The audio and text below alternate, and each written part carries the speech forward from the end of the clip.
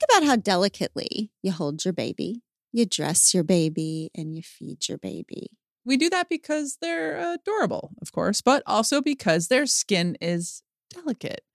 Know this, there is only one diaper brand that we recommend to give you the gentle protective care your little one needs. And that's Pampers, the #1 pediatrician recommended brand.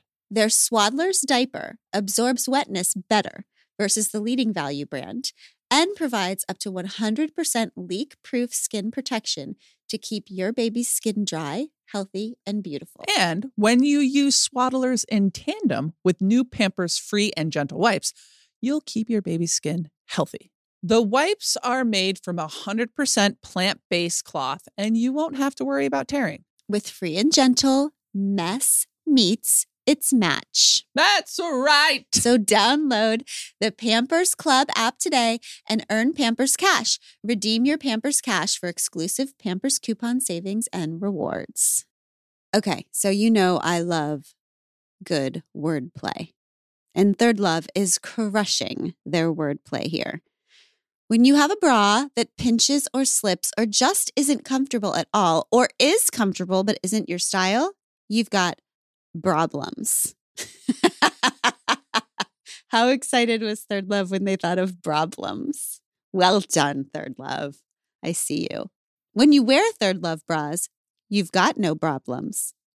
They fix the problem of size exclusivity with their famous half-cup sizes that revolutionized the industry by giving more options to find a bra that fits.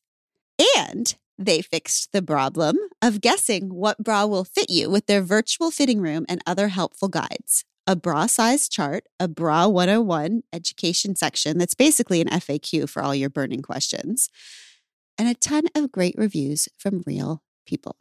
My sister just texted me 99 problems, but pinching isn't one. It's time to get your problem solved. Visit thirdlove.com and get $15 off your order with code PODCAST15.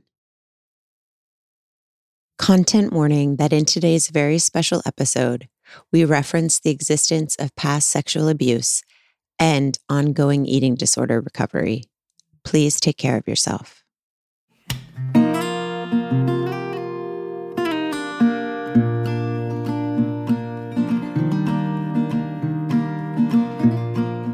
Okay, welcome to We Can Do Hard Things. Where we would normally read our guest bio, we're doing something different today because today we have the unbelievable honor of hosting Jane effing Fonda, a singular human who has pushed 6 decades of our history forward fearlessly. It is our honor to share a glimpse right now into Miss Fonda's seismic and sustained impact. Sissy, go. Ms. Fonda was a pivotal voice on behalf of service members and activists to expose Nixon's deadly lies in Vietnam. As the nation turned its back on Vietnam vets who gave everything, her film Coming Home forced America to see vets' experiences with compassion and ease their reentry into civilian life. She fought beside Black Panthers, including for the release of Angela Davis, setting a standard to support them with love, money, and risk, for which she was rewarded with years of illegal FBI surveillance into the most intimate aspects of her life. She was a vocal ally for the LGBTQ plus community when it was rare to be, including during the White Night riots after the assassination of Harvey Milk. She stood in solidarity with Indigenous Americans for 50 years, amplifying their work from Bernie Whitebear's occupation to the 1970 Alcatraz Coalition to Standing Rock. She started Jane Fonda's Workout for the express purpose of funding the Campaign for Economic Democracy, funneling $17 million to that pivotal organization. Through her founding work for 26 years with GCAP, the only Georgia organization that has doggedly focused on teen pregnancy prevention in her state, she has overseen her state's teen pregnancy rate drop by 72%. This year, she launched the Jane Fonda Climate PAC and continues her work with Fire Drill Fridays, hell-bent on ousting politicians who are on the tab of the fossil fuel industry. Ms. Fonda has also won 2 Oscars and 7 Golden Globes for films extolling empathy and progress, like Klute, in which she personalized the plight and power of sex workers, and 9 to 5, which was based on her conversations with real office workers, amplifying their organizing efforts and bringing their stories of sexual harassment and unequal pay to the mainstream. Her evolution marked our nation's revolution.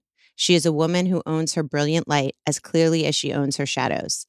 Thank you, Miss Fonda, for a lifetime of hard things well lived. Damn. Oh, that's so beautiful. Thank you. You're going to make me cry. Thank you. Oh my God. Oh, thank you. Abby and I were lucky enough to be at your 85th birthday very recently. It was so beautiful. It was also a fundraiser to support GCAP. We were so unbelievably moved to be there. I was sure happy you were there. And your words, I didn't think you were going to get up on stage and pay a tribute like that. They were so beautiful. Thank you so much. Oh my gosh, it was such an honor. I'm going to record the toast that I did for you for our Pod Squad. So don't worry, Pod Squad, you'll hear it. But first, we want to get into some beautiful, hard things with you, Jane. We're going to start with this question, a really hard one. So your mom died by suicide when you were 12. And you say that at that moment when you found out that your mom had died, you left your body and you didn't come back for 50 years. I relate to this so deeply. Can you talk to us about what you mean by when you talk about disembodiment? My mother was sexually abused as an 8-year-old. I was sexually abused as a 7-year-old. And I didn't know that for a long time. I had to go through a lot to kind of get back there.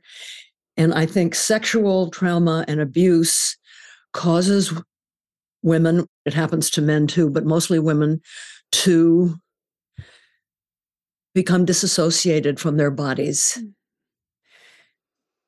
It's very easy to slip away from a relationship to your body, especially for women, because so much importance is put on our body. We're so judged by how we look, so I think the disembodiment, the leaving my body happened much earlier than my mother's suicide when I was 12. I know that I went through a whole lot of my early life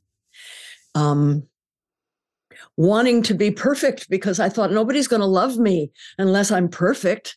And so all the interesting, complicated parts of myself moved out and took up residence alongside. It was kind of like a double image. And every now and then there would be somebody, Simone Signoret was one of them. Theater critic Kenneth Tynan was another one. There were certain people along the way who seemed to see the Jane Fonda that was over here and get interested in that. And it was like, who is Simone talking to? It's not me. I'm not smart. But it was, she saw that other part. So it was like this good girl, that's who presented herself. It's who took men into the bedroom. But all the interesting stuff was next door. And I had to work really, really, really hard to bring myself back into myself, like a double image that's finally, that's coming together. And it's a work in progress. It's not like everything just goes away, but you learn to manage it. Yeah. Yeah. When I did your speech, I actually started crying on stage, and I've never done that in 15 years of doing this job because I always stay completely disembodied. I don't ever mesh the two together, but I've been doing a lot of work lately trying to get embodied again. I've had eating disorders my whole life, and I started crying on stage with you, and that was the first time. And when I got off stage, somebody said to me this, Jane, you seemed very embodied up there. And I was like, I'm putting the two together. How do you, because eating disorders does that too. You used to struggle with bulimia, all of the eating disorders, just like I have. Was that a coping mechanism for disembodiment? How do you see that now? I think eating disorders happen in the presence of inauthenticity. If you're pretending to be someone you aren't, if you're in a relationship that isn't 100% authentic, we're going to tend to to fill that empty space with something. And for us, it was food. Mm-hmm. It can be drugs. It can be shopping. It can be workaholism. It can be all kinds of things. But you fill up that hole created by inauthenticity. And it took me a long, long time to understand that because of my early abuse and my mother's mental health challenges, I never was able to really have a relationship be fully authentic. Mm-hmm. And I've had 3 of them, and they've all been fascinating, wonderful men. But it just didn't ever really, it was never democratic. Mm-hmm. Yeah, you said that you were so courageous for the ideals of our democracy in our country, but you never once had a democratic marriage. Oh my God. If that's what you're scared of, showing up fully for another person, that's going to be terrifying. I mean, I've been under bombs, I've been shot at, but earlier in my life, if a guy said to me, "Come on, Fonda, show up. Come on, who are you? Show me who you really are." Mm-hmm. I just wonder how many appropriate relationships came my way, and I fled in terror because they were going to demand that I show up. And most of my relationships were with men who couldn't show up themselves. Yeah. And I blamed them, but it was really both of us. It was me. Mm-hmm. Do you think it was that perfection though? Because you also said with the eating disorder stuff that I loved this because I relate to everything that you ever say, but you said most people blame eating disorders on moms. But for me, it was stuff my dad said. But did you learn that from your dad that a girl was supposed to be so perfect in this way? And so that's... Yeah. He was married 5 times, and he would say to his wives, tell her to wear a bigger bathing suit, or tell her not to wear a bikini, or tell her to wear a longer dress, or she's too fat. Mm-hmm. I would hear those things, or the stepmothers would tell me those things. And, so I just thought, well, I want my father to love me, so I'll get really, really, really skinny. Mm-hmm. And of course, that doesn't just stop with your father. It goes on into your, When you said, I put my complicated self over here, my interesting and complicated self. And it made me think of with those marriages, it's almost like those people were allowed to be complicated and interesting, but you were not in those marriages allowed to be your entire self. And it's fascinating to me because I'm thinking about when your daughter said you're about to make the film of your life and your daughter said to you, why don't you just get a chameleon, let it walk across the screen? Was she talking about the melding into the people that you were married to? Yeah. I mean, I look at pictures of me through the various marriages and boyfriends, and I look like a different person in each one. The way I dressed, the way I did, I'm really good at, you want me to be that kind of a woman? Okay, I'll do that. Mm-hmm. I'll do that.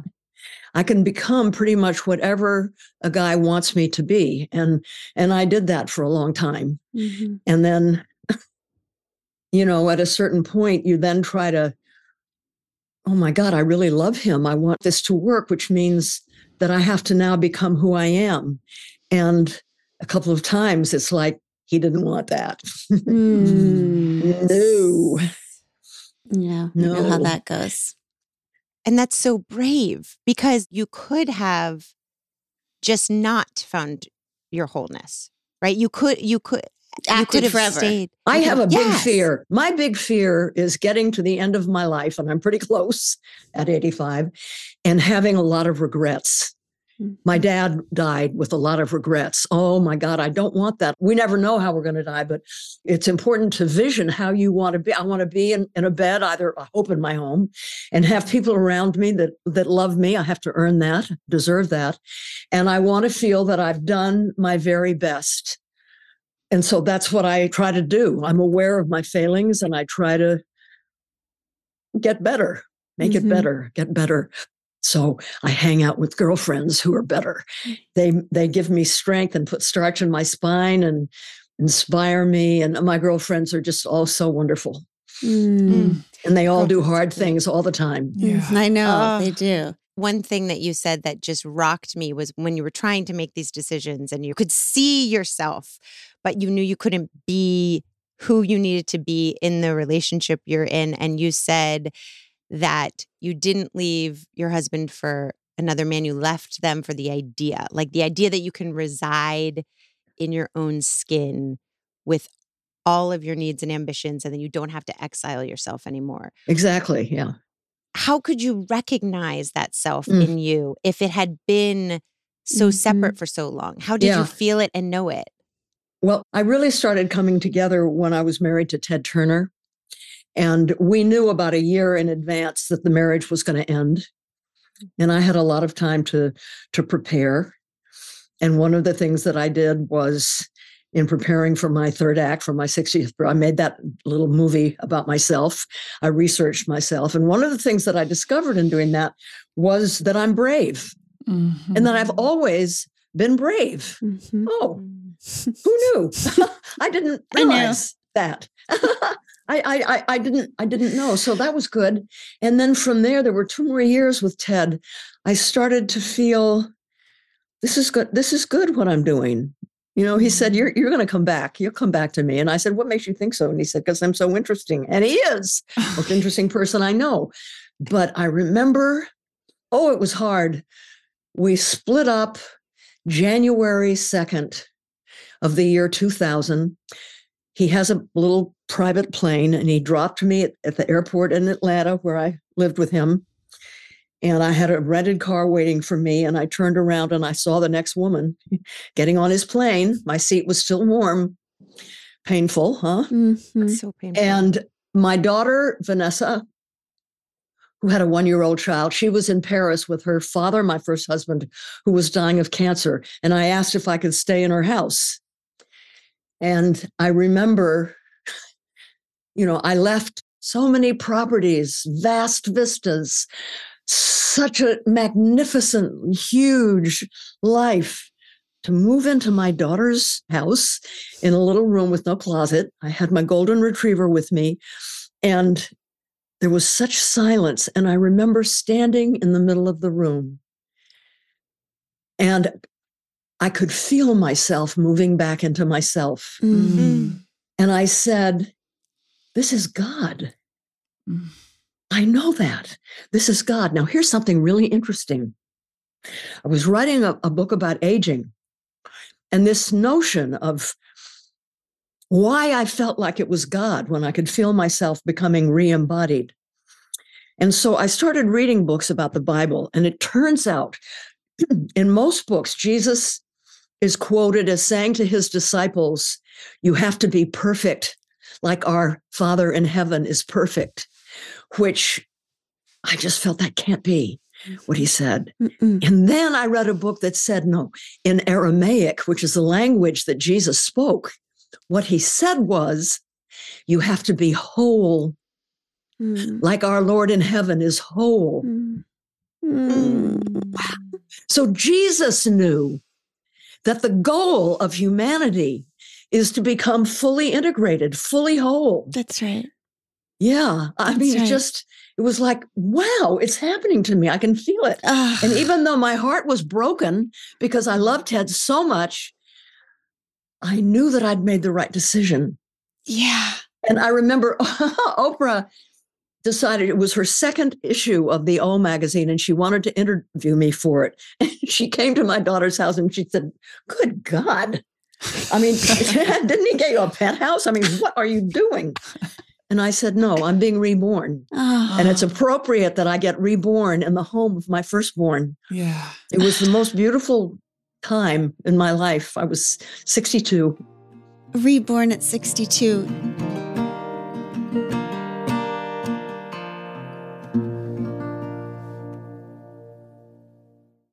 Think about how delicately you hold your baby, you dress your baby, and you feed your baby.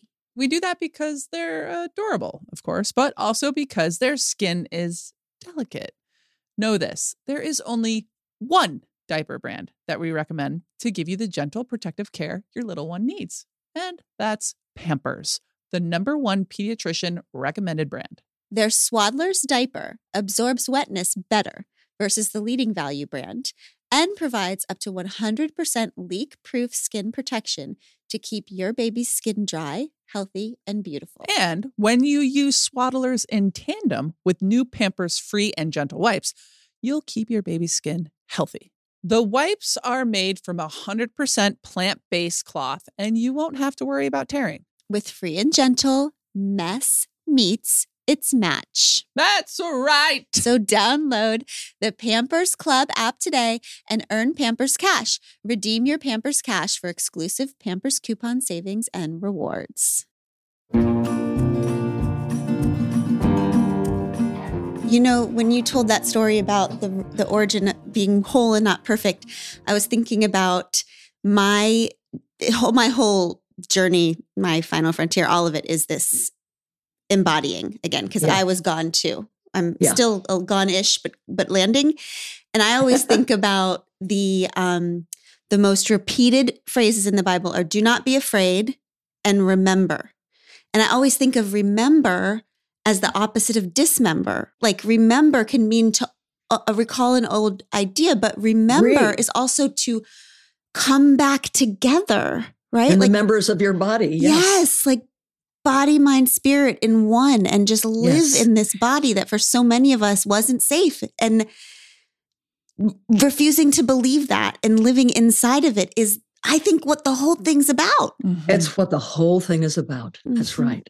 Mm-hmm. If we did that, if we lived authentically as embodied men and women, there would be no climate crisis. Mm-hmm. There would be no racism. There would be no patriarchy.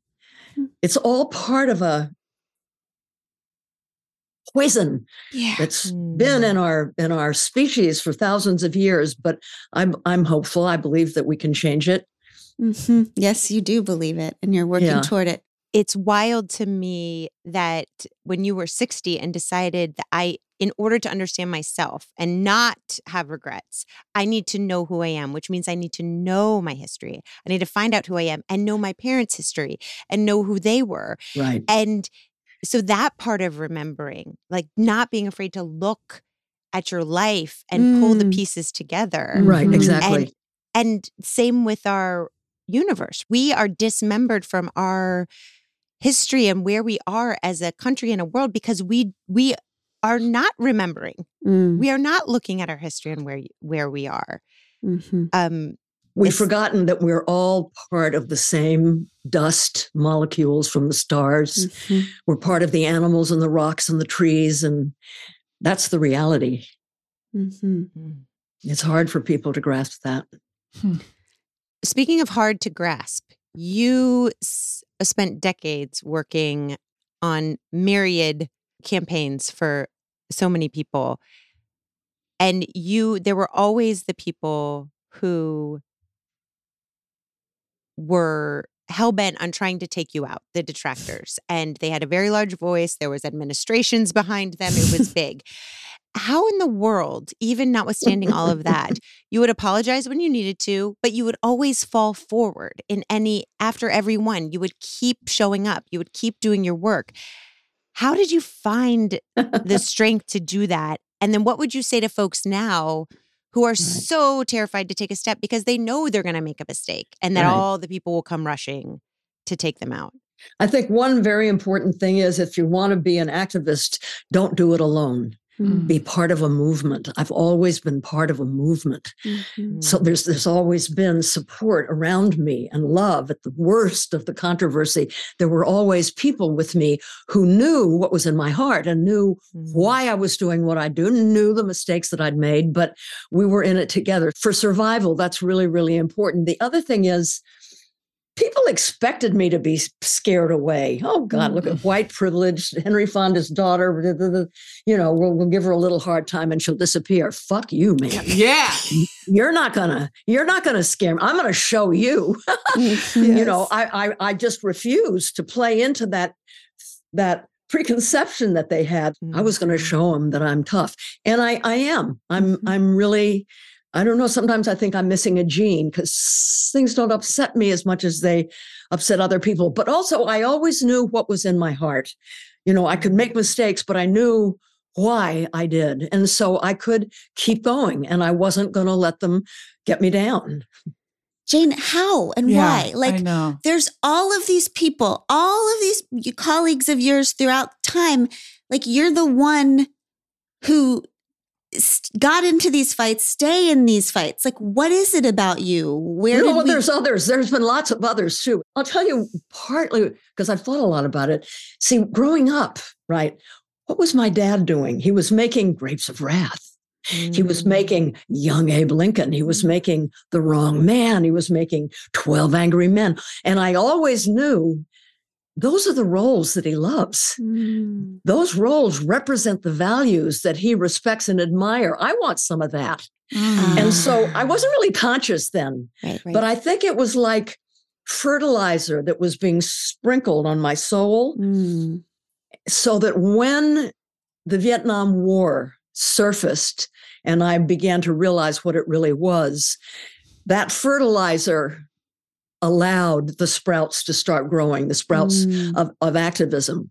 Do you have a time when you remember deciding to not live to please your dad? Was there a fork in the road where you were like, Oh. I don't know if any of us have stopped. No, I haven't. So let me know. Does it happen around 84? I'm still crossing my fingers. I don't know. Yeah. I mean, I don't know. I always wanted to please him. I think, I didn't always know how to talk to him, but, and I miss him so much and I would so love to talk to him now. But, I just think we grow up and we can get over it. Yeah. We grow up and you see the parents' frailty. It's so important to try to see your parents as human beings. When I was preparing to turn 60, which to me was the beginning of my third act, I decided, and it speaks to, to what you said, Amanda, that in order to know where I wanted to go in my third act, I had to know where I'd been. And so I did very intense research for a year about my life. And there was a lot, there was stacks of FBI files in case I forgot what I was doing on that day. And my father made a lot of home movies and there were a lot of interviews. I mean, there was a lot of material. I thought in order to do this research, I have to find out really who were my parents? Who really were they? And they were dead. So it was hard. But I did a lot of research. And that's when I found out, because my mother killed herself in an institution, I got a hold of the medical records. And that's when I found out that she had been sexually abused as a girl. And explained, interestingly, when I started GCAP, I was noticing that all these girls, 15 and younger, all of them had been sexually abused. These girls who were pregnant or parenting, if they were young, they'd all been sexually abused. And I began to study that. So when I read the medical records of my mother, I was like a lay expert. I knew a lot about what happens to a young girl or boy when he or she is sexually abused. And so I knew exactly why my mother had been the way she was. And I was able to forgive her. And you knew that it had nothing to do with you. It had nothing to do with me. That's the value of finding out who your parents are, because you'll probably find out it didn't have anything to do with me. It was because that happened to them. And then you can have compassion and forgiveness.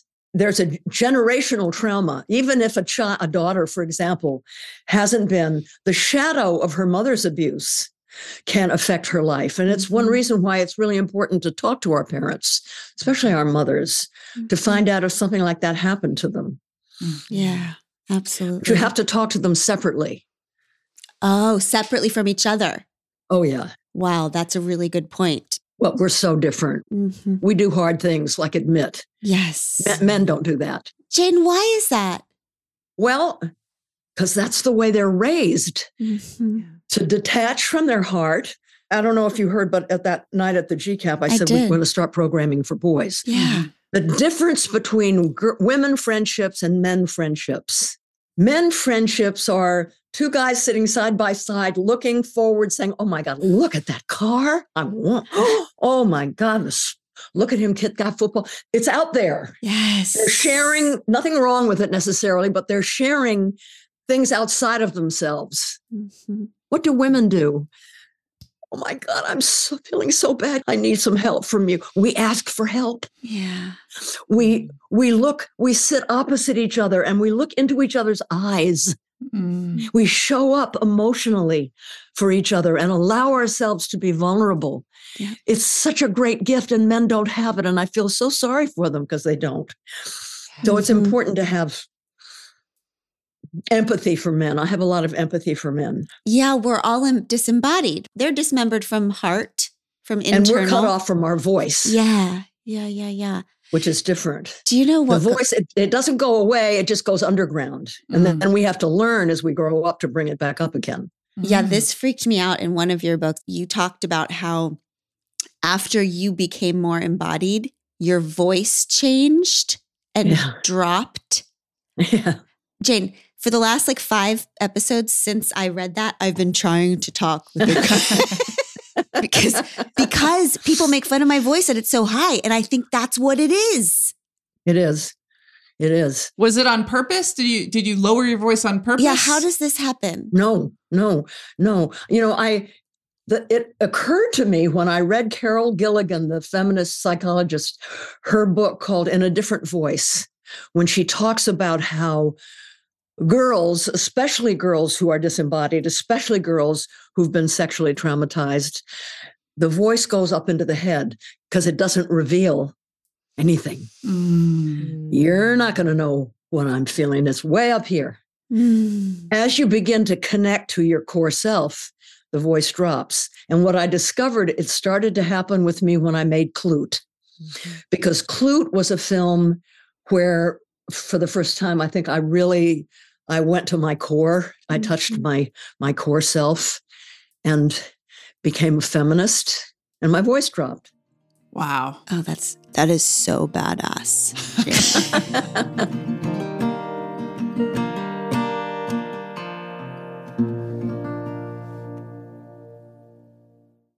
IXL. Remember those 3 letters the next time your child asks you for help on homework.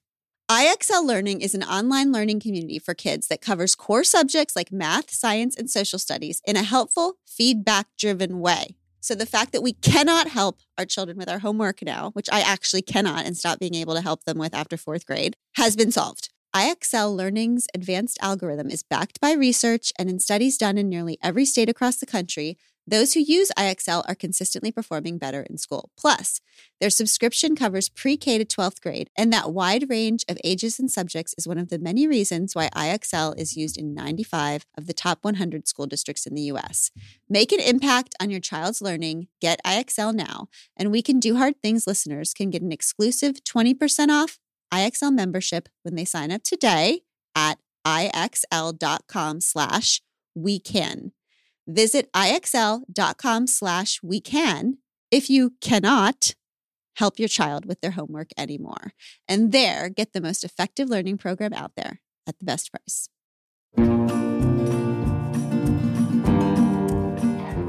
When you talk about being real, you talk about looking at yourself crying in the mirror and saying, oh, that's how I look crying. I should use this on stage.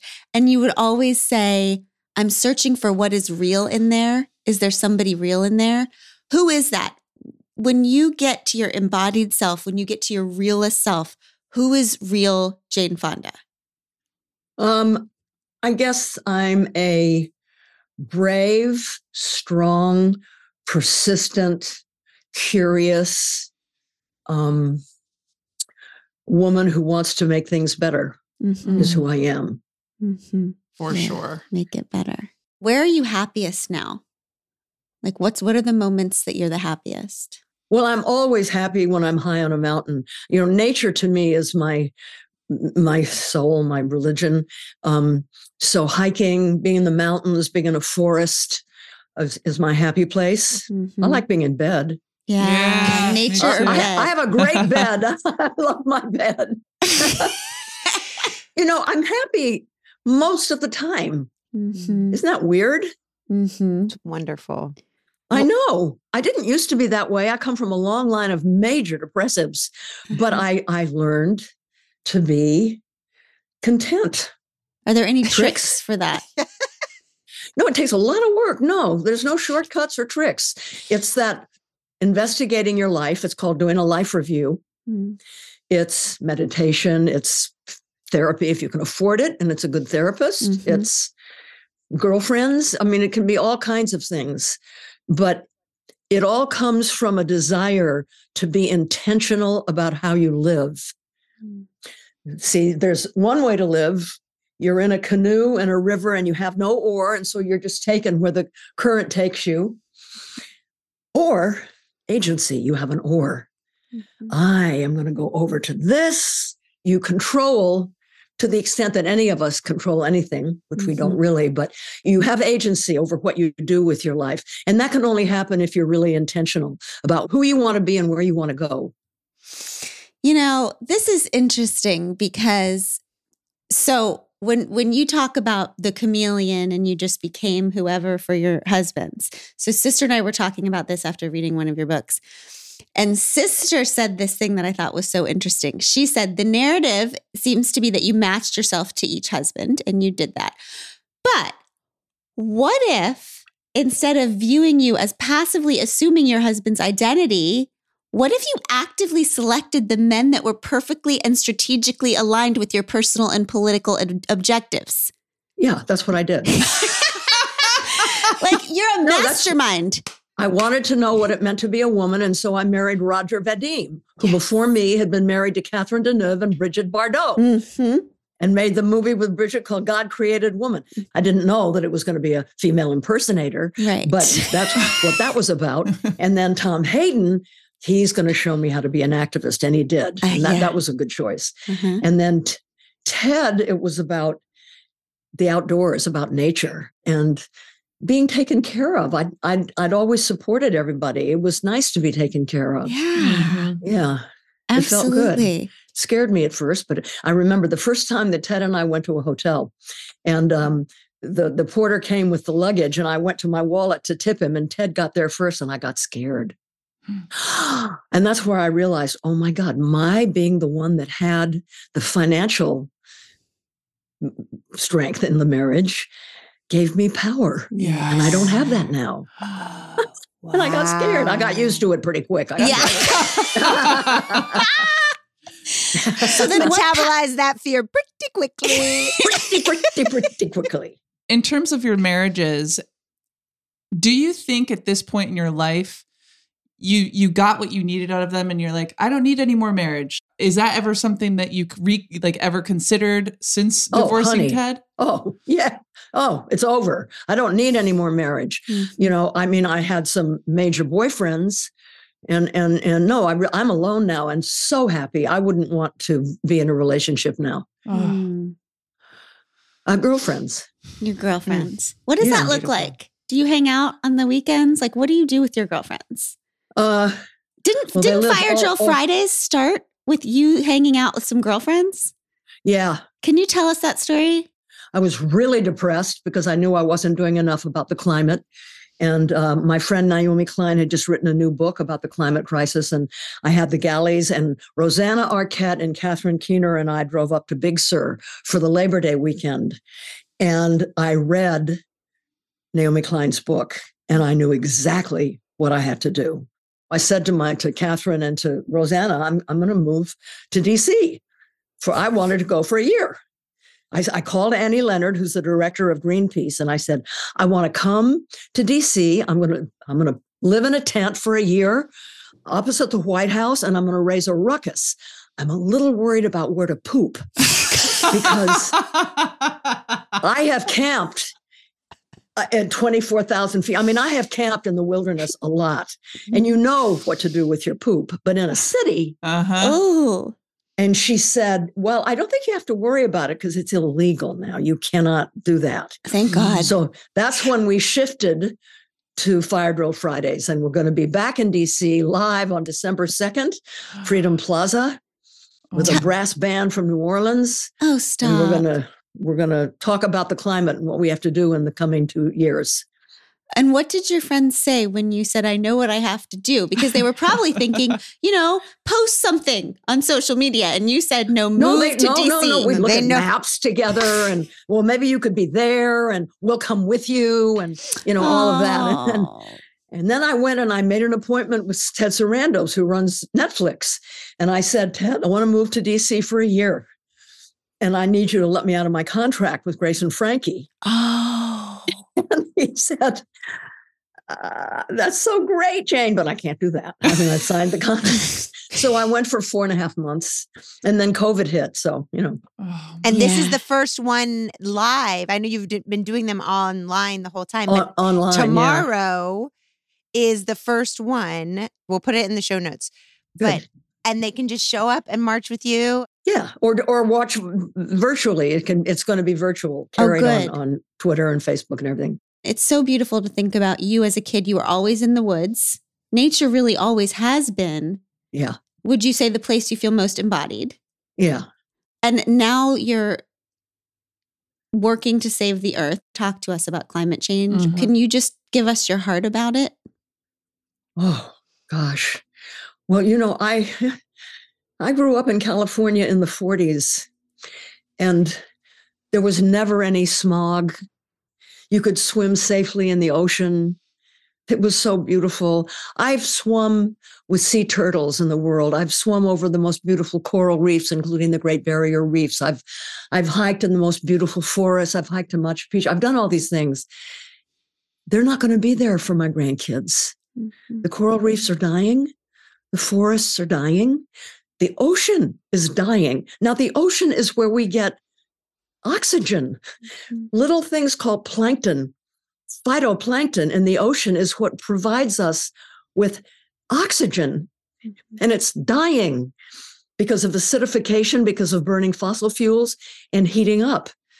We had like 700 whales washed up on the beach dead. And many of them had like 80 pounds of plastic in their stomachs. And the forests that give us the rest of the oxygen, they're going. I mean, it's the things that are being destroyed by us breaks my heart. Mm-hmm. And I've read the science, and there's going to be pandemics coming. There's going to be, extreme weather events coming. There's going to be hundreds of millions of refugees that need to find a place where they can live safely. What are we going to do? Mm-hmm. We have to cut our fossil fuel burning in half in 7 years. I mean, it's not easy to do it. And we're going in the wrong direction. So that's what I want to feel when I'm on my deathbed. I want to say I did everything I possibly could so that this incredible planet, of which we are an integral part, mm-hmm. is saved for the young people that are coming up. I remember 2.5 years ago, it was like 112 here in Los Angeles. And because of the fires, the sky was brown, orange. And then I read that birds were falling dead out of the sky. I mean, birds falling dead out of the sky. I grew up with nightingales and meadowlarks and songbirds, and they're gone. And they're gone. And the insects are gone. You notice when you drive, there's not a lot of crushed insects anymore on the windshield. There is in Italy because they don't spray the way we do. We're destroying life on the planet. Mm-hmm. And I think that there's a way to stop it and to save it. And so that's what I'm devoting my life to. I do believe what I said earlier, that all these things are connected. So it's a very profound change that we have to go through. Yeah. We need to remember our bodies. We need to come back to our bodies, and we need to remember, we need to stop being dismembered as a one human family. That we come back together as kin, as one human family, and we need to be also reunited with our environment. You don't have to I'm going to be someone who now concentrates on reintegrating my body. Mm-hmm. You can do that while you're being an activist. Yeah. One doesn't preclude the other. You don't have to only be that thing. And we do make a mistake when we say, I have to get my shit together. I have to be personally before I show up for the world. We don't have time for that. That's we don't right. have time. And that's you have to more do that while you're doing the other. Yeah. And that's more of what we were saying before. I have to be perfect before I can whatever. And we've Yeah. never been that, and we're never going to be that. We just have No. to show up as ourselves. That's right. You know, we're human beings, we're flawed, and it's a toxic desire to want to be. We'll be nothing but disappointed.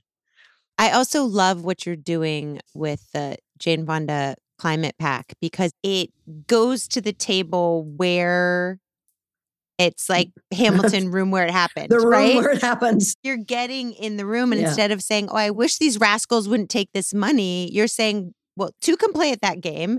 And we're coming after Right. folks who are getting elected based on fossil fuel money. Can you talk Yeah. to us about Yeah. what Well, you're doing there? You know, I these two prongs. One is Fire Drill Fridays, Mhm. whose goal is to take people who are concerned about the climate and turn them into activists. Mm. That's grassroots. And we need millions and millions and millions of them.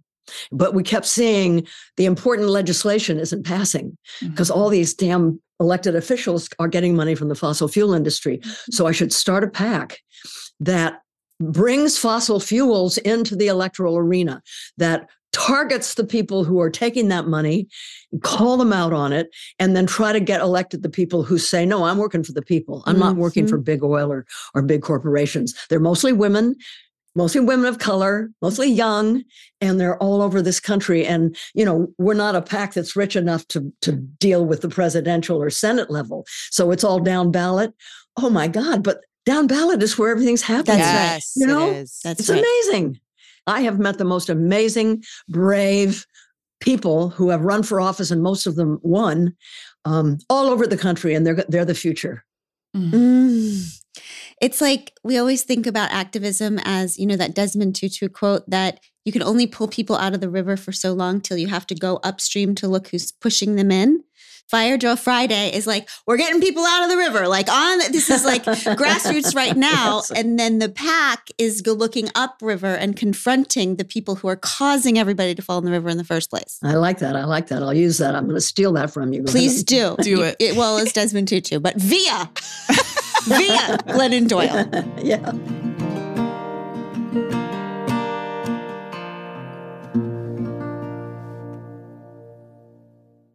Pod Squad. Some of what we share with you on the show are our individual, unique experiences in therapy and the takeaways that help us grow, appreciate each other, and navigate this beautiful life we're doing together. Thank you for doing it with us. But the things we talk about in therapy itself, these are things we wouldn't necessarily share with just anyone. I think there are few things more important than finding the right person to share your deepest thoughts, feelings, and questions with, like a therapist. That's why we are thrilled about Alma's support of our show. They're big believers that you need the right someone to talk to, not just anyone. Alma helps you to find a therapist who gets you based on your needs, someone with whom you'll feel comfortable, heard, secure. Plus, and this shouldn't be overlooked, over 96% of therapists at Alma accept insurance because you want to pick someone based on the right fit, not just based on finances. You can browse their directory now. You don't even need to create an account. Visit helloalma.com /hardthings to schedule a free consultation today. That's helloalma.com /hardthings. Pod Squad, listen to what Jane said. She did not say, I have to fix the climate. She said, on my deathbed, I want to know that I did everything I could. Mm-hmm. It's different. So we don't not start just because it feels too overwhelming, because it is not our job to do everything. It is just our job to do our thing. Yeah. And everybody can do something. And the most important thing is join an organization so you're not alone. So you're with other people. Yeah. And everybody listening who's a parent who has kids, I mean, we're all raising kids who are looking at the climate change, like, what the hell are all of you all doing? That's right. So important for our kids to see us showing up, not ignoring what they're going to face in their generation. Yeah. It's Yeah. so freaking inspiring, Jane. Thank you. We're going to put Thank all the you. information in the show Thank you. notes so everybody can show up. Thank you. We're going into a new year here. Do you have any ideas or habits or anything that you're leaving behind in 2022? Are you thinking in that way at all yet? Well, I have to get better at not being afraid of conflict, which probably sounds weird coming from me. Yes, it does. But I don't like conflict, so I stay away from it, which means that I don't often talk things out the way I should. So I want to try to get more used to talking things out so they don't fester. Yes. In one of your books, I'm remembering this line where you said, I'm afraid of intimacy. Intimacy is what's in here. It's easier to be out there. So are you, because this might be familiar to me, are you good at conflict out there, like big conflict, public conflict, and less good at interrelational conflict? Oh, yeah. Behind the closed doors. Let there be no conflict. That's why I'm a chameleon, or I used to be. Yeah. To avoid conflict. Okay. So Jane Fonda. He wants me to be a bimbo. I can be a bimbo. Oh, it's so damn good. Okay, so is that your hard thing? I'm in my final frontier, which now that you probably think that's hilarious because I'm probably going to have 6 more final frontiers in the next decade. 100. Right. But I'm in doing the work right now of my life, which is this body shit. And this is my final frontier that I'm in right now. Would you say your public frontier right now is the planet? Yeah, and I don't want to. I want to go out feeling that my grandkids will be okay. Yeah, you know. Yeah, I do know. I'm not going to be around to see them, reach middle life, but I want them to be okay. So I'll do whatever I can to help that happen. We appreciate that on behalf of all the grandkids. And if you could impart any kind of wisdom on those grandchildren of yours, what would be? Oh my gosh! What would you want them to know? You can be anything you want to be. Figure out what your dream is, what your passion is, what would make you happy. Forget about rich. What will satisfy you? Yeah. And then go for it. Yeah. And what you've done, it seems, is constantly, forever go towards the thing that breaks your heart. I have? Yeah. I think Really? every decade. I mean, Vietnam, racism, misogyny, the teenagers in Georgia with the GCAP. You said that we teach what we want to know, and your passion became, pushing off teen pregnancy so that girls can have a chance. Aren't these all things that kind of tore at your heart, and so you rushed towards them? Yeah, I guess that's true. Yeah. I mean, when something feels really wrong to me, I sort of feel like it's this is narcissism, probably, that I'm going to make that go away. And I think it's my responsibility to end that war. It's my responsibility to turn around the climate crisis. I feel like all the responsibility is on me. And so I can't stop. I just have to keep going and working as hard as I can.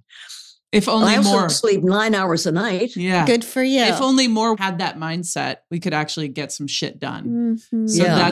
that to me is not narcissism. That is just mothering. Leadership. That It's is leadership. mothering. Yeah. It's mothering the world. That's a good, It's smart. mothering the world. Thank you, Abby. Jane Fonda, for fuck's Yeah. sake, we love you. God. Thank you. I love you too. Oh my God. Thank you You for both this. moved me so much when you came to Georgia and we talked together, and really it meant a lot to me. Same to us. Yeah. We're in your corner And forever. so many people love your show. They do. Unexpected. Yeah. Yeah, they really do. We also God. agree that it's unexpected. We love doing it. And it's because we get to have such amazing people like you on you have lived, it feels like 1,000 lives, but you have I taught know. us so many freaking lessons, Jane Fonda. Thank you for being on with us. I appreciate your having me. I really appreciate it. I hope we can stay friends. Oh, Yes. please. Yes, Same. yes. And we'll be ready for Good. Fire Drill Friday tomorrow. Let's go. All right, Pod Squad, we love you. Okay, Pod Squad, before we go, we want to give the toast again that Abby and I gave to Jane Fonda at her 85th birthday party for you. Take it away, love bug. Okay, so I just have to set the scene a little. Okay, set the stage. So there we were on stage. Jane was to our left. There was lots of people in the crowd. Yes. And It was a beautiful tent. it's a gorgeous, In it was a gorgeous Georgia. tent. And this is what we said. Where did you poo? Oh, it was a tent in the yard of a house. Yeah. Connected There was toilets by a inside. tunnel. Do you want me to do this? Or? Yeah, go. Okay, great. Hello, everybody. I'm Abby Wambach, and this is my wife, Glennon Doyle.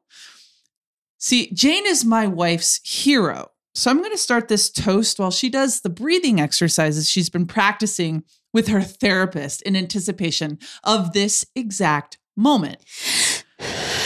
Glennon breathes. Glennon and I have 3 teenagers. So we are very, very tired. This morning at the airport, in a long line for coffee, I looked at tonight's itinerary and saw that this party ends at 10 p.m. I said hopefully to my wife, Jane's turning 85, right? Certainly she won't want to stay up till 10 p.m., right? And time stopped as my wife glared at me with the fire of 1,000 burning suns. And this is what she said. I said, let me make something perfectly clear. Jane Fonda has spent her life making 50 films, winning Oscars and Emmys and Golden Globes, healing trauma, breaking generational patterns, reducing the rate of teenage pregnancy, working tirelessly for the liberation of women, Indigenous people, and all marginalized people, ending wars, and also saving our planet from apocalypse. So I'm pretty sure she can stay up till 10 p.m. Furthermore, if Jane Fonda asks us to stay up till February, we will stay up till February, Wamba. And then a lady behind us in line tapped me on the shoulder. And I turned around and she looked me in the eye and she said, I love Jane Fonda. And I looked right back at her and I said, I do too. And she squeezed my arm and chills ran down my spine. Because I realized that 2 women saying, I love Jane Fonda to each other means something much more than I love Jane Fonda. It's like a secret code that means I love justice. I love truth. I love fiery women who risk it all for both. It means I want to be like that. I want to wake up in the morning and rush straight toward the most dangerous, complicated battles of our times to save us all. To say I love Jane Fonda is to say I stand on the side of goodness and courage and the people and the earth and revolution. Happy birthday to the woman who lives her life in such a way that her name has become a clarion call, an ethos in itself, a battle cry. Let us offer a birthday toast with that battle cry. I love Jane Fonda. And we love you too, Pod Squad. See you next time.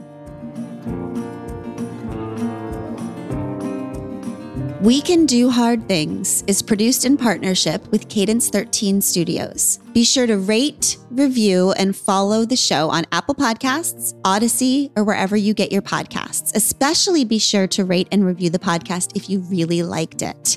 If you didn't, don't worry about it. It's fine.